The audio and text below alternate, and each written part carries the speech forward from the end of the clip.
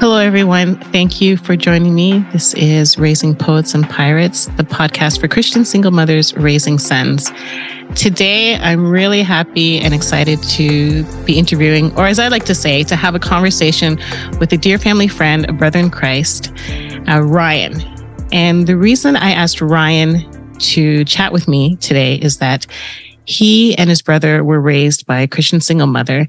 And I thought it would be great that we could hear from the perspective of a child raised, well, he's an adult now, but children who were raised by Christian single mothers, what their experiences were, what was it like, and it would be a great encouragement to us.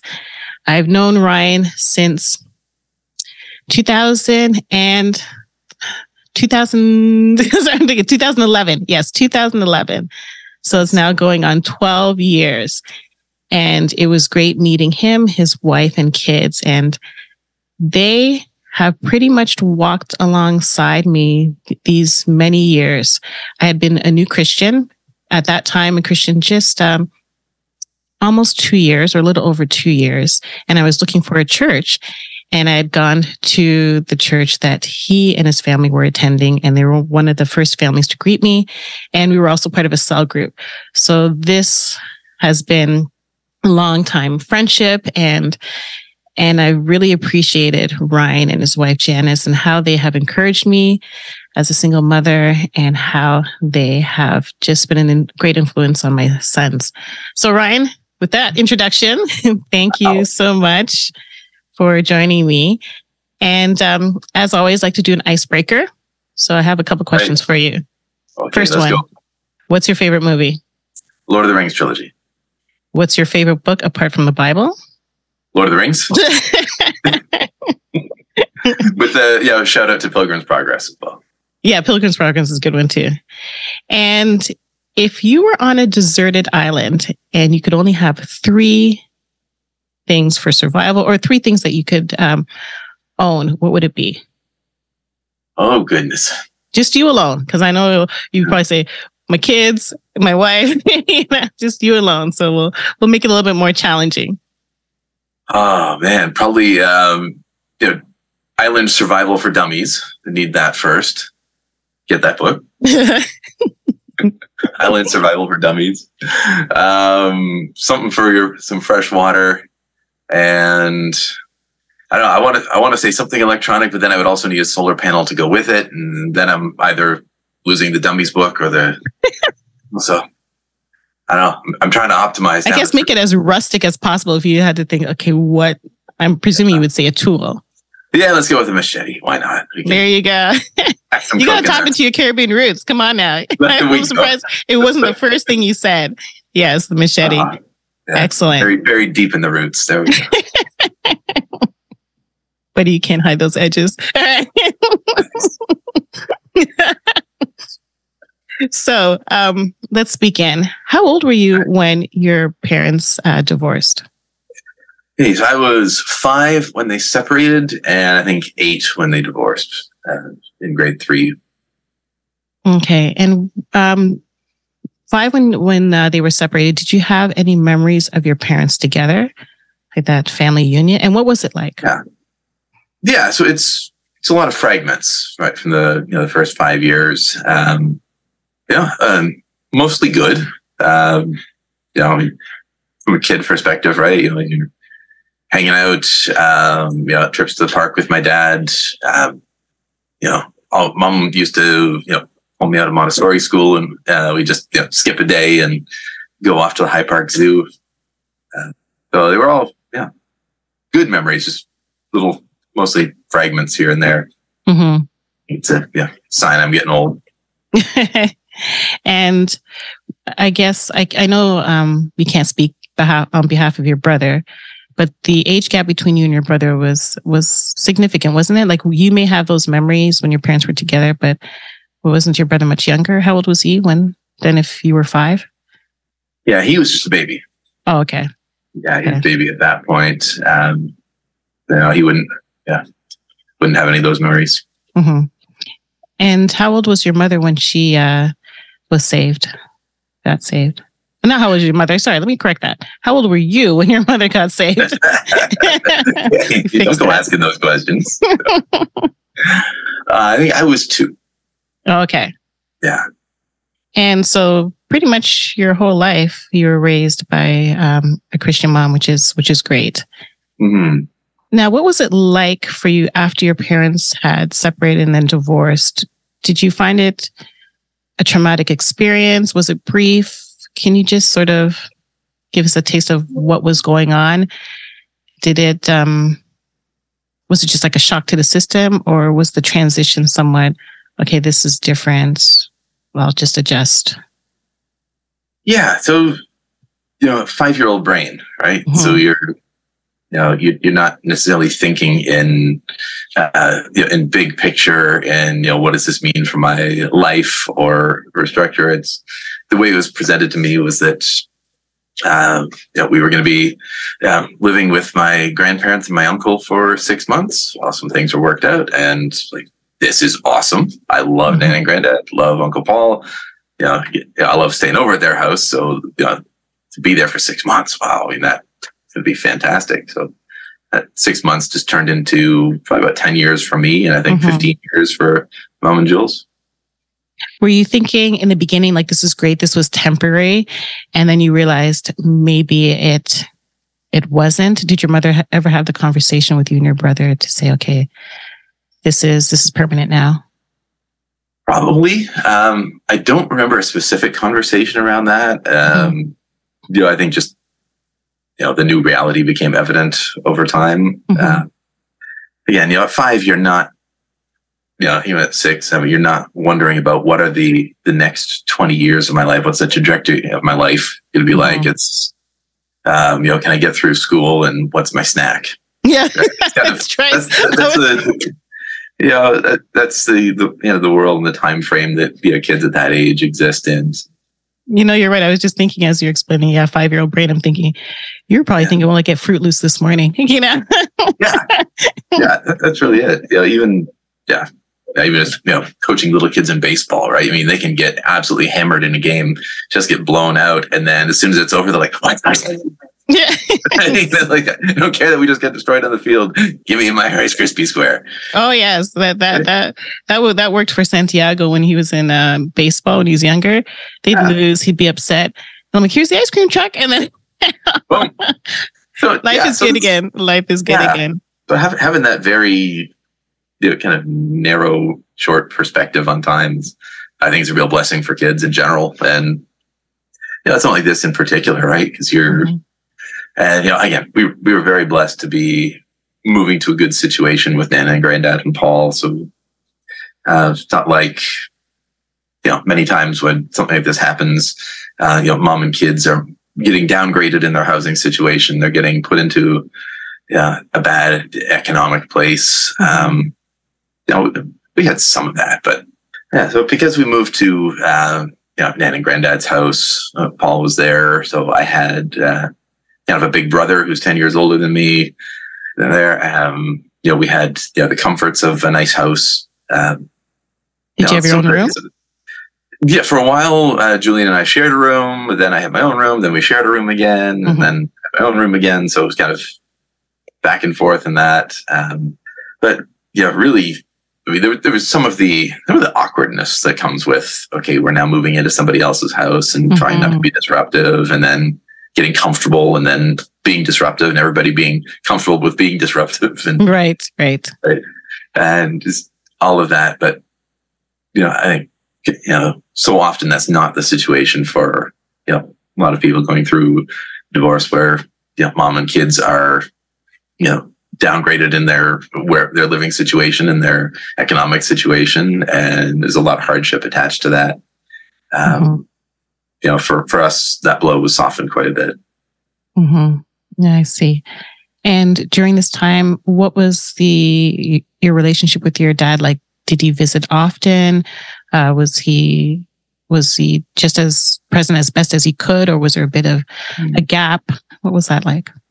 I definitely remember there being gaps. At times that he was present. He was very present and engaged, and but there would definitely be gaps with that. And then we went through seasons of, the every other weekend visits, and, for the most part, enjoyed those. Did you ever hope for a reconciliation as you got older? I know as a kid, that's not on your mind, but did that ever stay on your heart, linger? Do you often wonder, why does this have to be? Yeah, I prayed often for a long time for that. And then over the course of time, it came to the understanding that not only was it not likely, that it probably wasn't wise, just given the situation. And, it's a good progress of going from, okay, I want this, to, but God, I'm going to trust you with this. Mm-hmm. And, what we want is not always what he ordains is best for us, but it's an exercise in aligning our desires with his will. Mm-hmm. And I don't think I realized that at the time, but it's one of those things you look back on and you're like, oh God, you were doing a thing there. Right. So didn't really see that or feel that at the time, but really benefit from it later on. Mm-hmm.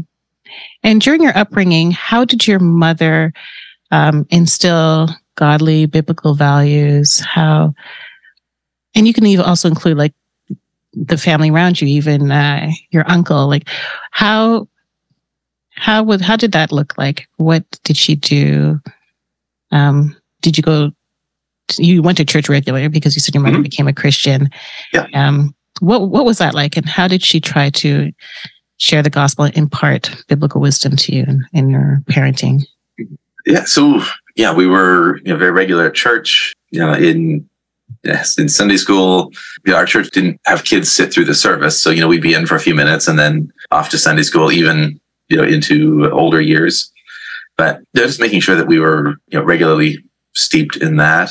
I won't say the teaching was particularly deep or theologically sound even, but it was a case of, okay, you're just constantly in Bible stories and basic good theology at least, and just shaping those early years around that. And okay, so this is what we believe, this is who we believe in. I think that was essential. And so there were some conversations, but it was also just, okay, this is life. This is the family environment. My Nana is an incredibly godly woman. Just deep love and trust in her God. She loved listening to hymns and music. Chuck Swindoll. When Paul went off to Masters, we would get tapes home of their chapel services. So I'd go to bed at night listening to John MacArthur's chapel services in the 80s. And did he still sound the same back then? That distinct voice? Yeah, it's definitely a distinct voice, but there's a couple decades added on now. Yeah. Now, with how were you? And you can share if it's like what your mother may have done, or just where were you able to get sort of that godly masculine influence or way to turning into a man? Is there anything that stood out? I mean, you said your father, it was sporadic. There were gaps. And so did you ever, looking back, maybe at the time it didn't cross your mind, but was there ever something missing in terms of that masculine influence for me, like wanting a father figure? I think so, but at the same time, we had a buffered landing. Right? So, I mentioned my grandmother being a very godly woman. My grandfather was not a believer, but he was a very morally good man. So he worked hard. He ran his own business. He was generous. He was loving to his family. So there was a lot of just good character traits to pick up there, and that could see modeled. And a lot that inspired me even in running my own business now. One of the things Granddad was able to do with his business was employ people from the church. If there were people that needed jobs, he would often find a way to squeeze them in, general labor or delivery or something, and be able to just be a blessing to them that way. And that's always been an ambition for me to get our business to that point where you can add somebody because you want to, not just because when you need to. And, right. And be able to support people in that way. And so it was very blessed to have just that example of a man living a good moral life in so many ways. No, that's great to hear. And Paul was all right too. For those who don't know, Paul is his uncle, who's a pastor. So that little playful ribbing. Absolutely. Yes. So what role did Paul, your uncle, have in your life? Because you said he went off to seminary. So was he sort of like the big brother that would, I don't know, do sports, hang out, or wrestle with you and your brother? Yeah, I'm sure there was a bit of wrestling. I don't remember too much wrestling. He was definitely the big brother that itemized our Lego when we pooled our pools. It was before spreadsheets, but he made a list of every block that I was contributing to the pile, and just in case we needed to separate them. But no, he was again 10 years older, right? So he's a teenager the time I move in. So he's the cool guy with cool friends who's better at Lego, and he's a fun guy, musician. So lots to look up to there. And then as he got older, I really appreciated as he got into his 20s, taking more of that kind of direct and sometimes probing influence, right? Sit down, ask hard questions, have a serious conversation here and there, and still be the super fun uncle. Right. So there were a few times where we're talking, okay, you really need to think about this thing or understand this. Okay, that's what needed that.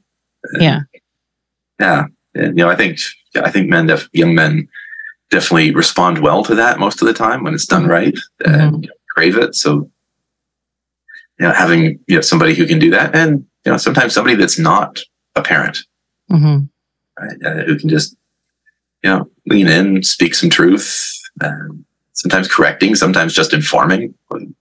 Here's stuff you need to know. Okay, cool. I remember that Paul was through a lot of my life, he was kind of the voice on my shoulder. Right. I'm not sure he knew that, but it's okay. How am I going to explain this to Paul? Okay. Oh no, that's it's like dun, dun, dun. Yeah. That's interesting. Let's just, when you said perhaps someone who's not the parent to speak into your life, to correct, what would you, I guess, suggest to someone like me, a Christian single mom, about, there were times when I realized, okay, my voice is not enough. It's the mother. And we sometimes think, well, who can speak into our kids with what we're going through right now? I know it's not our voice.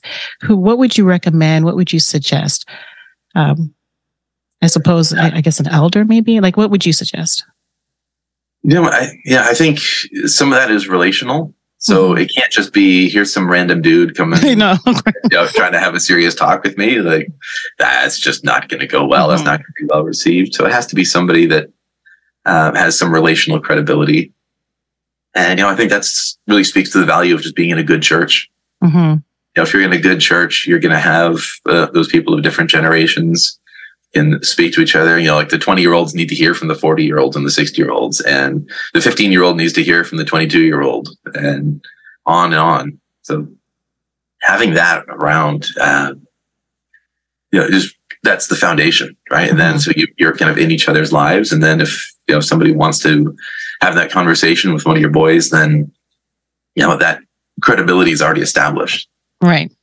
Even with my own son, my oldest one, they're just reached a point with his baseball where I was like, hey, you need somebody who's not dad to coach you.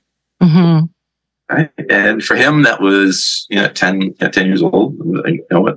We've done this for a good number of years, but you need somebody who's going to challenge you, and you don't feel the freedom to say no because it's your dad.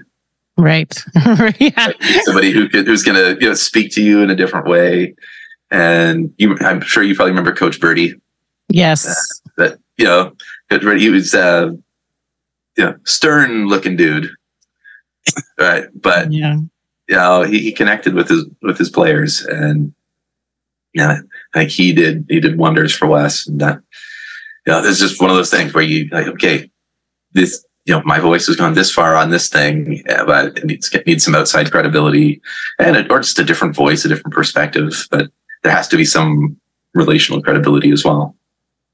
You're right about that, because just thinking back how you have helped me, especially with my sons.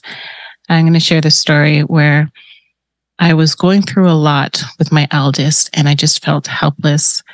Because at the time, his father wasn't really involved, and I wanted a Christian man to speak into his life, but I was also filled with a bit of pride, because I thought, okay, this is my problem. I'm dealing with it. I don't really want to share. It's a Jamaican thing, and I don't really want to share. You just keep it to yourself. And then I remember you and Steve one evening after church service, Sunday night, you asked to speak to me. And I thought, okay, I had no clue. I didn't expect it. I remember we were in one of the classrooms, and the two of you just related, because Steve was also from the age of 10 raised by a single mother. You understood what I was going through. And I guess you could sense the emotional difficulty, and I was trying to keep it together. And I remember when you said, both of you, I can't remember the exact words, but I remember you said that you would love to take the boys one Sunday afternoon, spend time with them. And I burst into tears. And I'm just like, because I was never going to ask. Yeah. I just didn't want to impose. I didn't want to. Here are other men, they have their families. Well, at the time, Steve was single or maybe dating, but I just thought, people have their lives. I don't want this to, I don't want to just disrupt your family life. But when you did, it was such a relief, and they loved both of you. They would get excited to, going over to the Freemans, and they would be excited. And I just want to thank you for that, because it is a wonderful blessing. And something does happen. That kind of influence is great, because there's only so far I can go as the mother. And I know there were just some things I wouldn't be able to tap into or understand with my son, that they probably just needed to hang around other men, talk to them, and feel free, like mother's not hovering over their shoulders. Yeah. And so that, I'll never forget that, because it was what they needed. It was what I needed. I'm so thankful for the Lord that you saw that need and went ahead and just talked to me. So, with that in mind, I find, for the most part, and it's a bit of a generalization, but a lot of us Christian single mothers, we don't want to ask, because we don't want to disrupt other people's families in church. Like, ask, I guess, do you know how could we go about that? Because now I sort of encourage other Christian single mothers, what church do you go to? Is it solid? Who have you talked to your elders? Is there an approach that you might suggest? Maybe, and if you have no ideas, but just say, just go and ask. Okay. But we tend to hesitate. Sure. And I can completely understand that. So I know you mentioned the, okay, it's my problem, I want to do it myself mentality, but sure, for most moms, they're also coming from the place where there's been some violation of trust. When intimate trust has been damaged, it's going to be very hard to go to someone else and say, hey, I need help with my boys, or I would love your influence with my boys. Because you know what, that's going to be really close to a tender scar. Yes. Yeah. Right?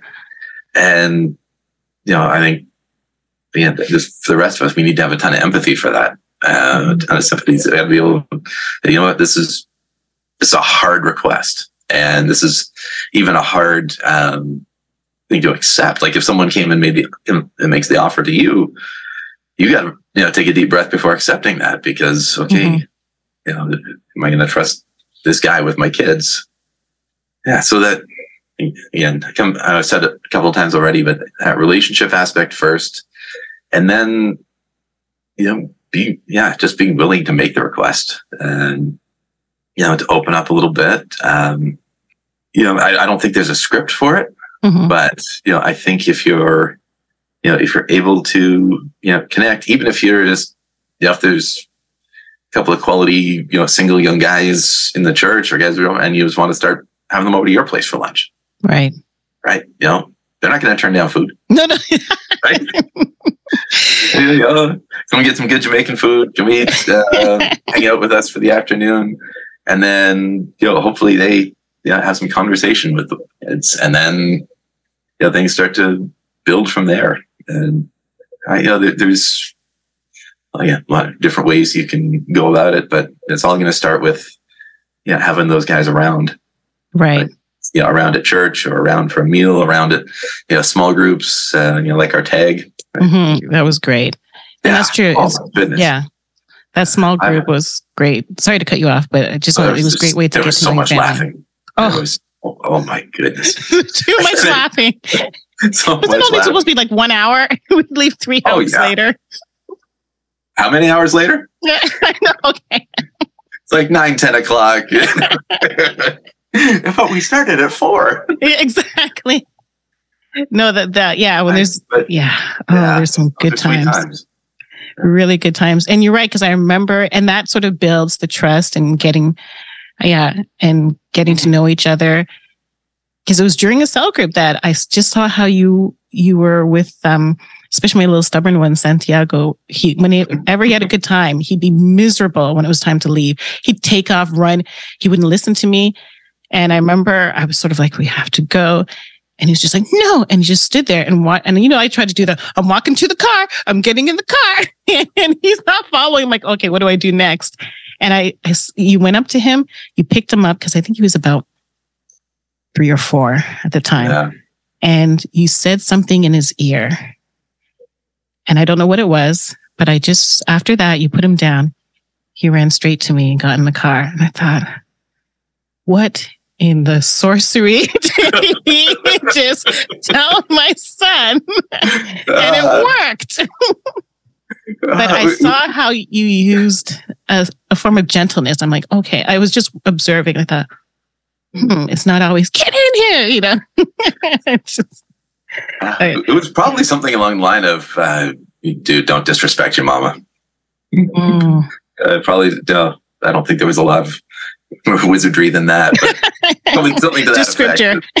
Just scripture. Like, you respect your mom, obey your mom.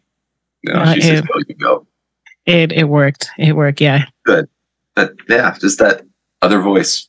Yes, that other voice. Yeah. How old were you when you were saved? Were you a teen? Was it much older? Younger? If you'd asked me in my teen years, I would have said I was a Christian. I didn't really live like it, but had that, that framework, that understanding from growing up in church and knowing the Bible, at least topically. But I remember when Paul had moved back to Toronto and had started preaching in a new church, decided to start going there. I hadn't been to church for years, but went back, and he was preaching through Ephesians, and he it was the first time I'd heard preaching with real application, like actual proper exegetical preaching, going through verse by verse and saying, this is what it means, and this is how it applies to your life. And he was talking about what a Christian man should look like, and look at my life going, that looks nothing like me. Something needs to be done here.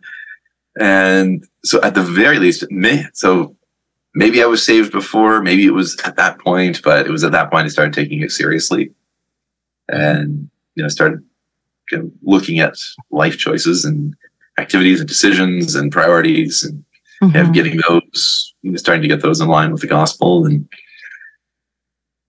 then not long after that, my girlfriend at the time got saved, and then not long after that, she became my fiance, and then we were married. That's wonderful. Yes. I'm glad it happened in that order. Yes. Yes. Okay. No, praise God. And did you ever, in your, new faith, new salvation, try to share the gospel to your dad? Yes. How was that? Somewhat. Again, different. We're going through just different seasons in those years of our relationship. So I would, try to speak truth to things when the opportunity came. Wasn't always that receptive. So right. There's a certain point where you're just beating your head against the wall. It's just not conducive to good family relationship. So you try and pick your spots and live well. And again, by God's grace, he was saved in his 60s. Amen. He's now been faithfully attending church for several years, and reads voraciously. Yeah, he's more of a theologian than I am. Look at that! Praise the Lord. Not that that's very high bar, but he's just constantly in the good, reading good books and stuff, and it's amazing. And it just goes to show, as long as one has breath, never stop, never cease praying for our unsaved loved ones. Amen. Yeah. Amen. There was a point you had said, you had told me that you lived with your dad in your teens. Were you saved at the time or not? And what was that? What was that experience, and why did you want to I guess, live with your dad for a while? And it was just you alone. It wasn't your brother. You just went. Right. Yeah, it was just me. And it was for 3 years in the middle of high school. So it was grade 10, 11, 12. We still had grade 13 back then. So it was, the motivation is probably cloudy. The best way to put it. It was definitely at an age where you're just feeling like change is necessary. So, when you're, 15, like 14, 15, 16, and you're just trying to see where you fit in the world, and, feel like, being with my dad could be a good thing. Was it a way to feel a bit independent, even though you'd be under your father's roof, just to separate it? See, quite possibly. I still, it's funny as you ask about that, I'm still looking back, and I'm not entirely, I can't put a real framework as to what all the motivations were. Like, I know there was a lot going on, trying to decipher the teenage brain, especially in retrospect. It's an interesting thing, but there was no falling out with your mom or your brother, and just that. I just needed no, it was it just felt like it would be a good thing to do, and so went forward with that, and with mixed results.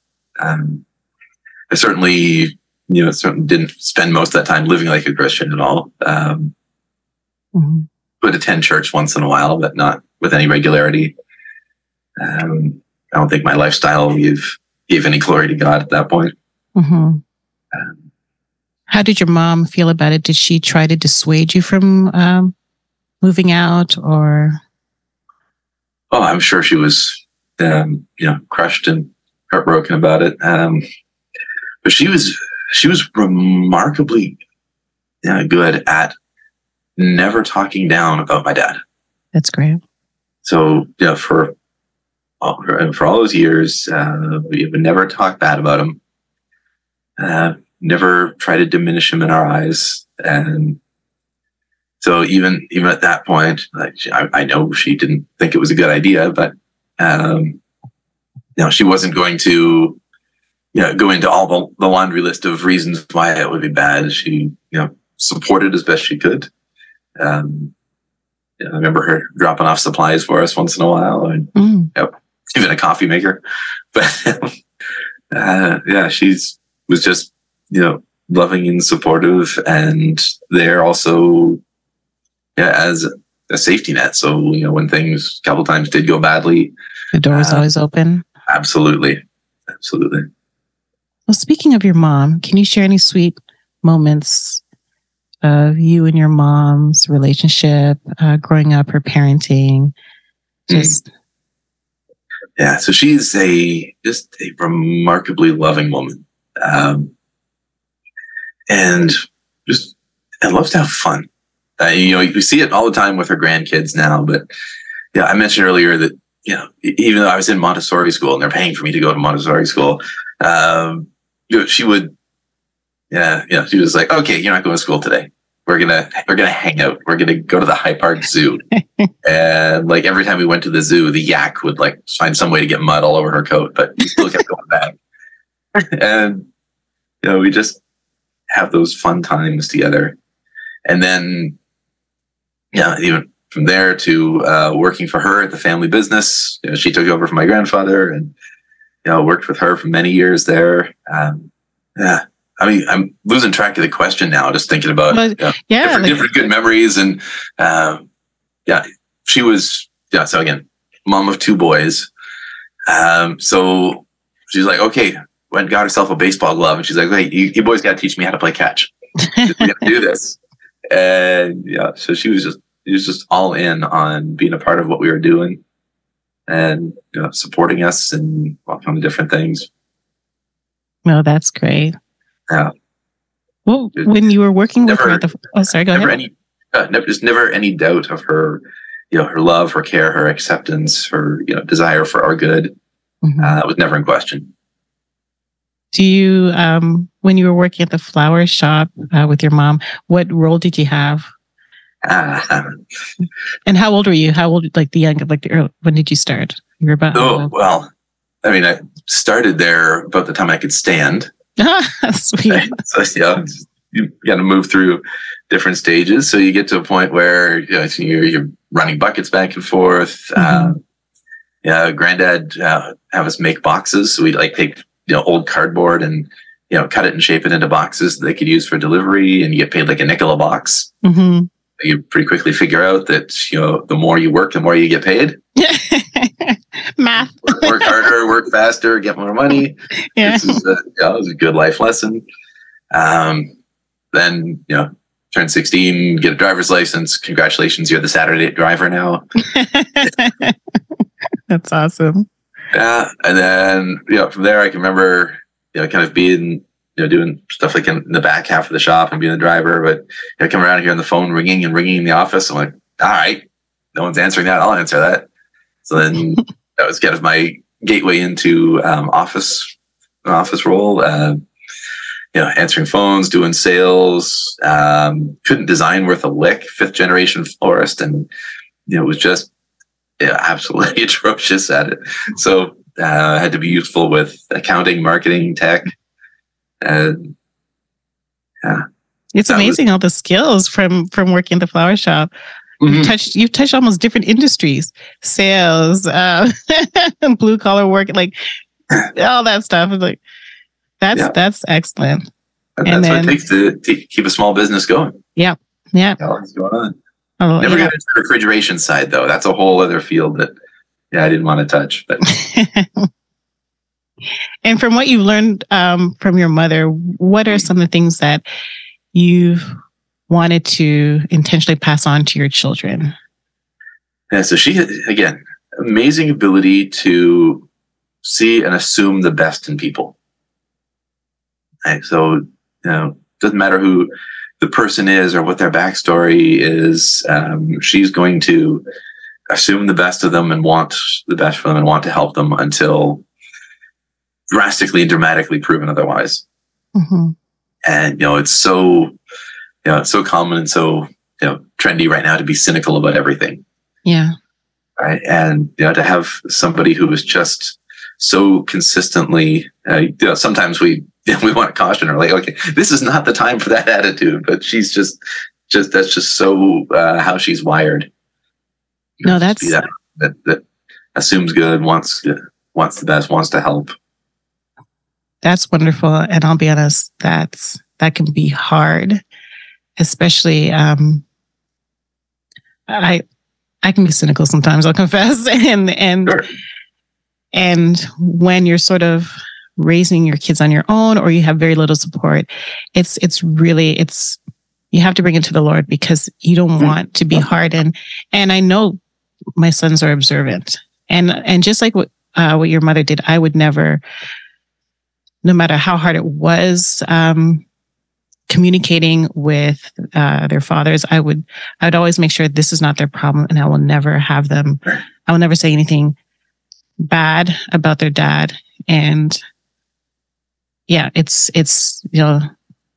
I would encourage a relationship with their father, even if it was one-sided, even if I didn't.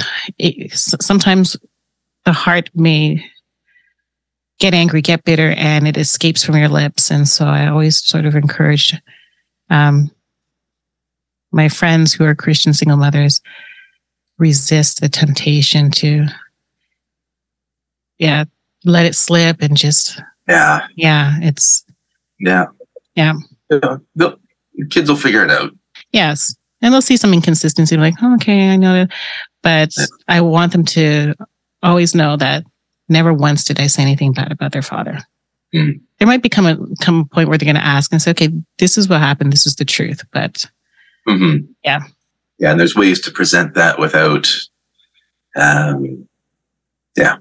it being in anger or, with vitriol, right? You can just say, these are facts.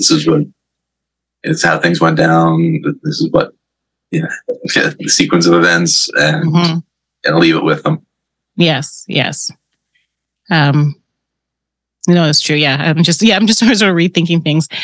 I don't know if you and your brother, and honestly, your brother would have to speak to that.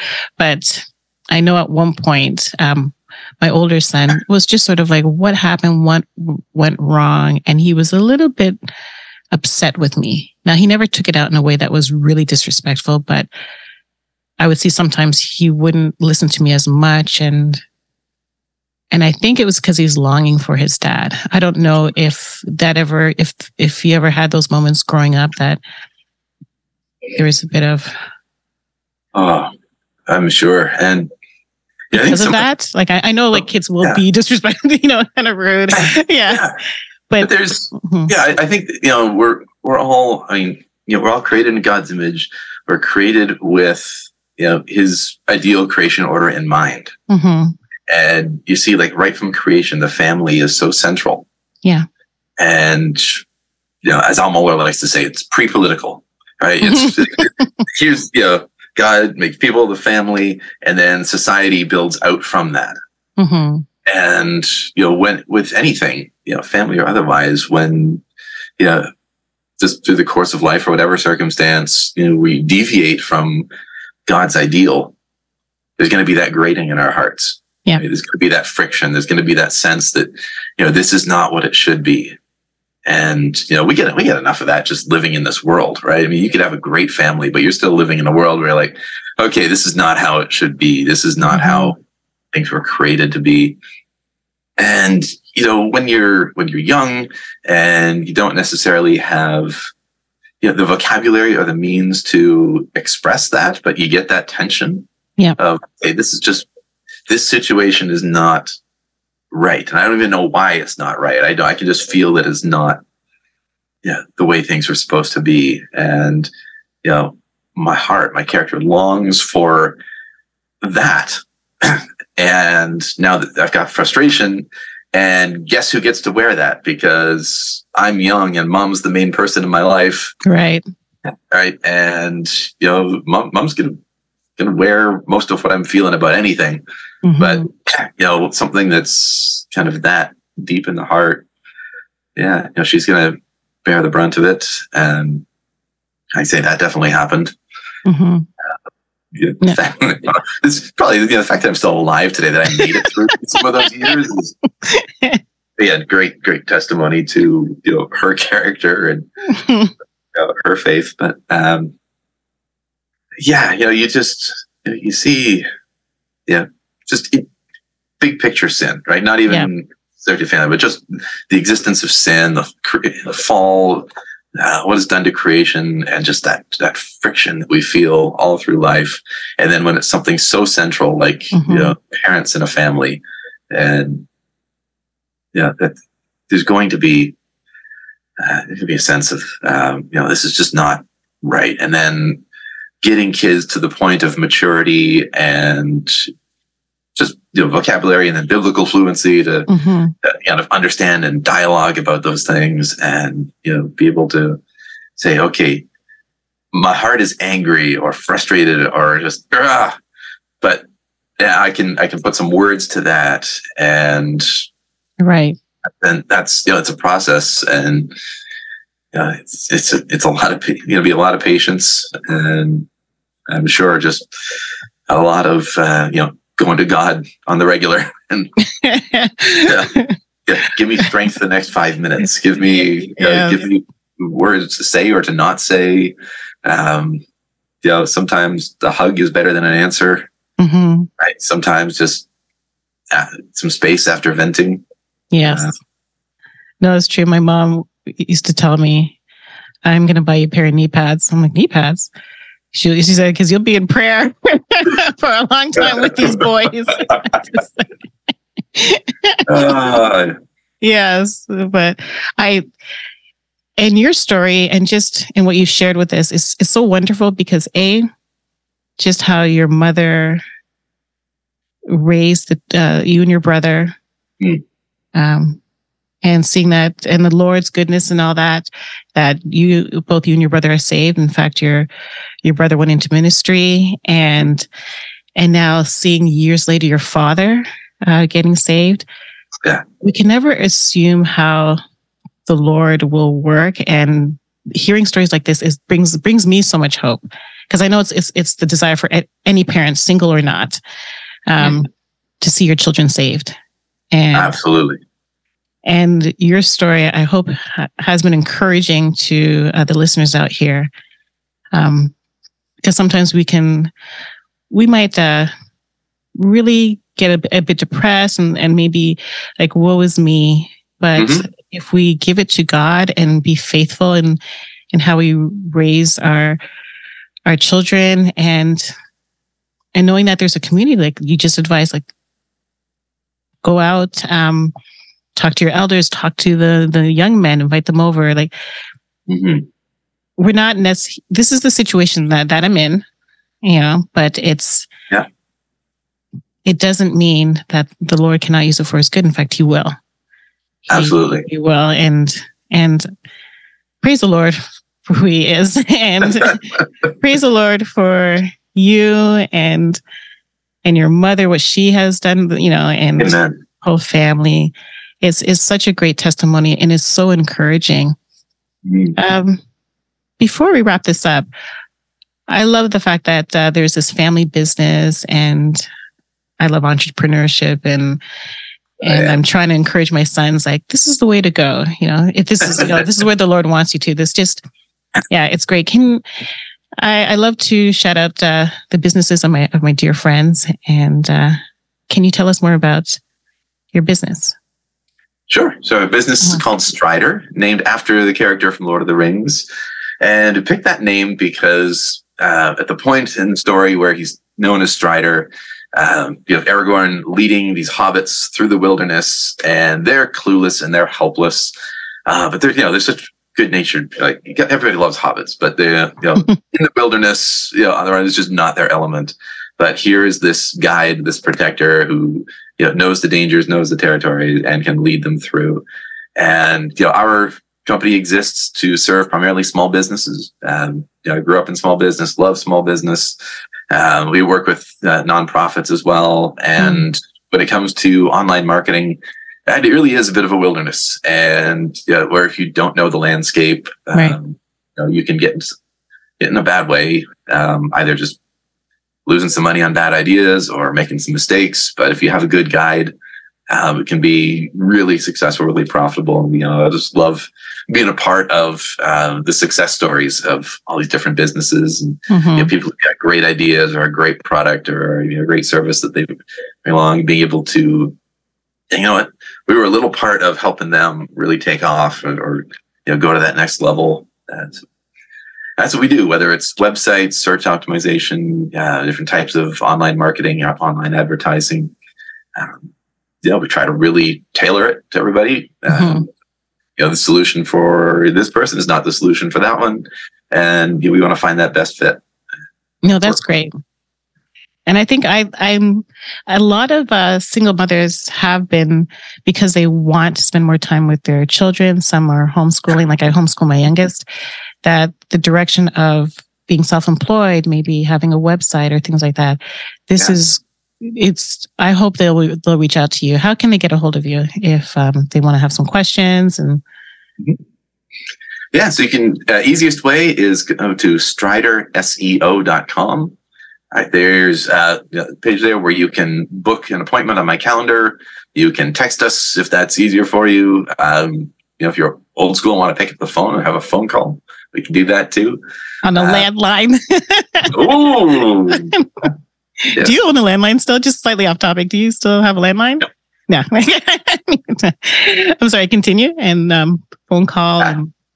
Phone call, email, fill out a form, text, book an appointment on my calendar. I would really encourage people to go. Like, if you want to chat, you know, I love talking to people. I love talking to business owners. Even if we don't wind up working together, let's have a conversation. Use that calendar link. Book a conversation. We'll chat and see where it goes. And you have clients worldwide, so it's not just limited to Canada. So just so people know that. And finally, what advice would you give Christian single mothers from the point of the view of the son to keep in mind, or something to encourage them, or thoughts they've never thought about in regards to their sons? I would say, you know, don't be afraid to ask questions.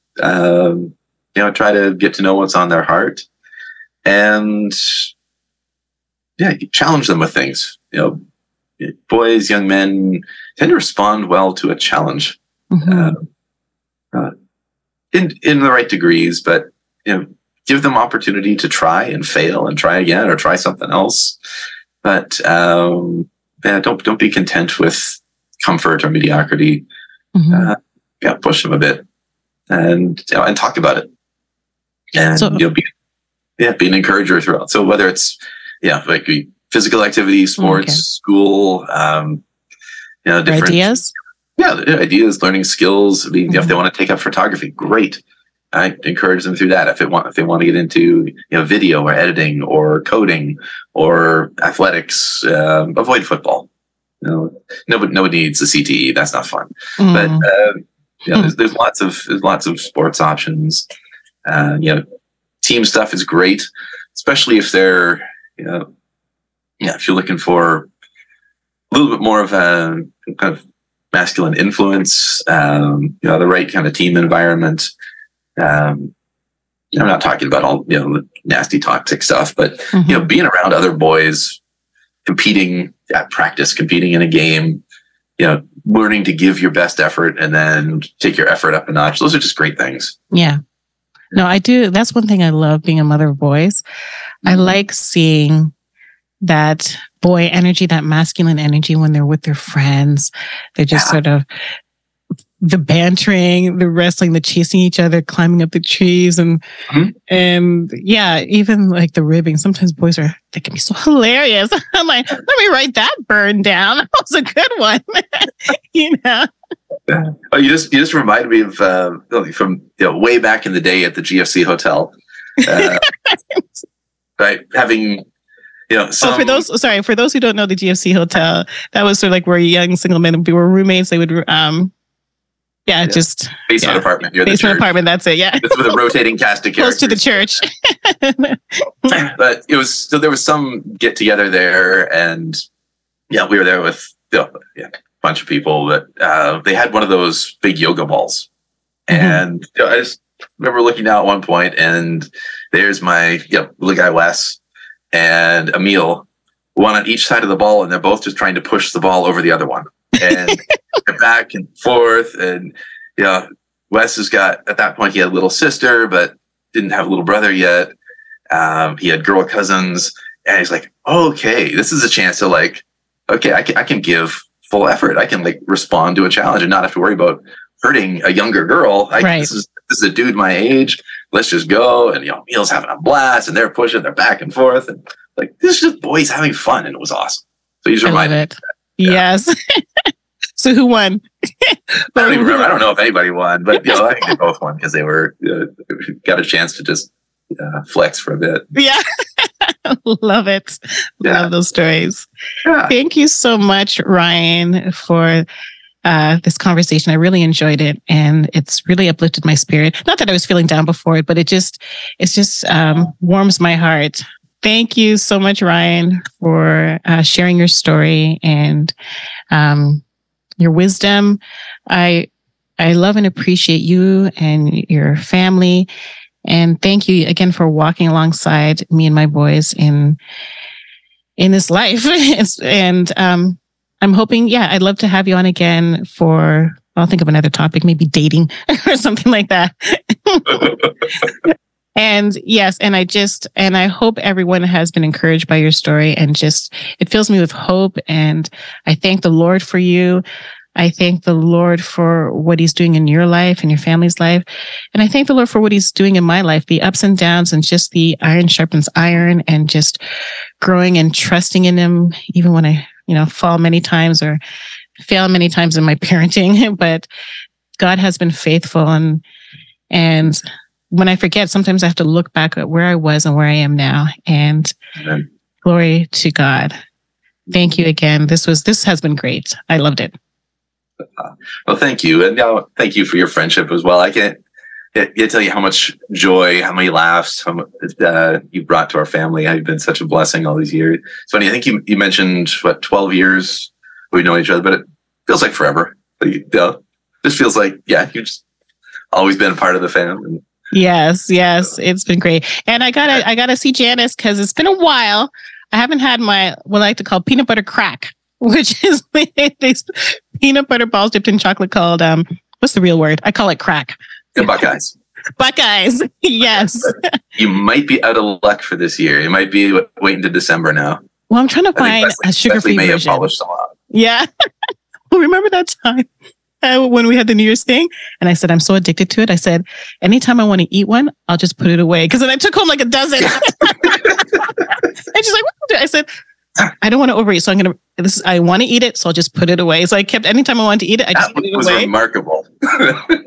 And then I'm like, okay, it's midnight. I'm out. Gonna watch a movie and scarf down these Buckeyes.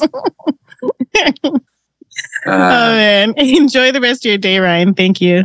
And thank you for doing this podcast as well. I'm sure this is going to be a blessing to so many moms. I hope so. And so just pray that God amplifies this and is glorified through it.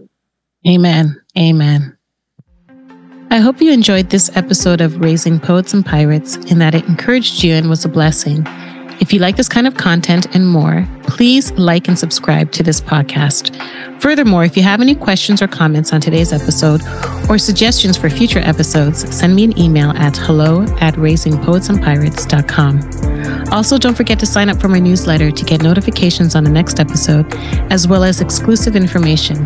Just go to raisingpoetsandpirates.com. Until next time, thank you and God bless.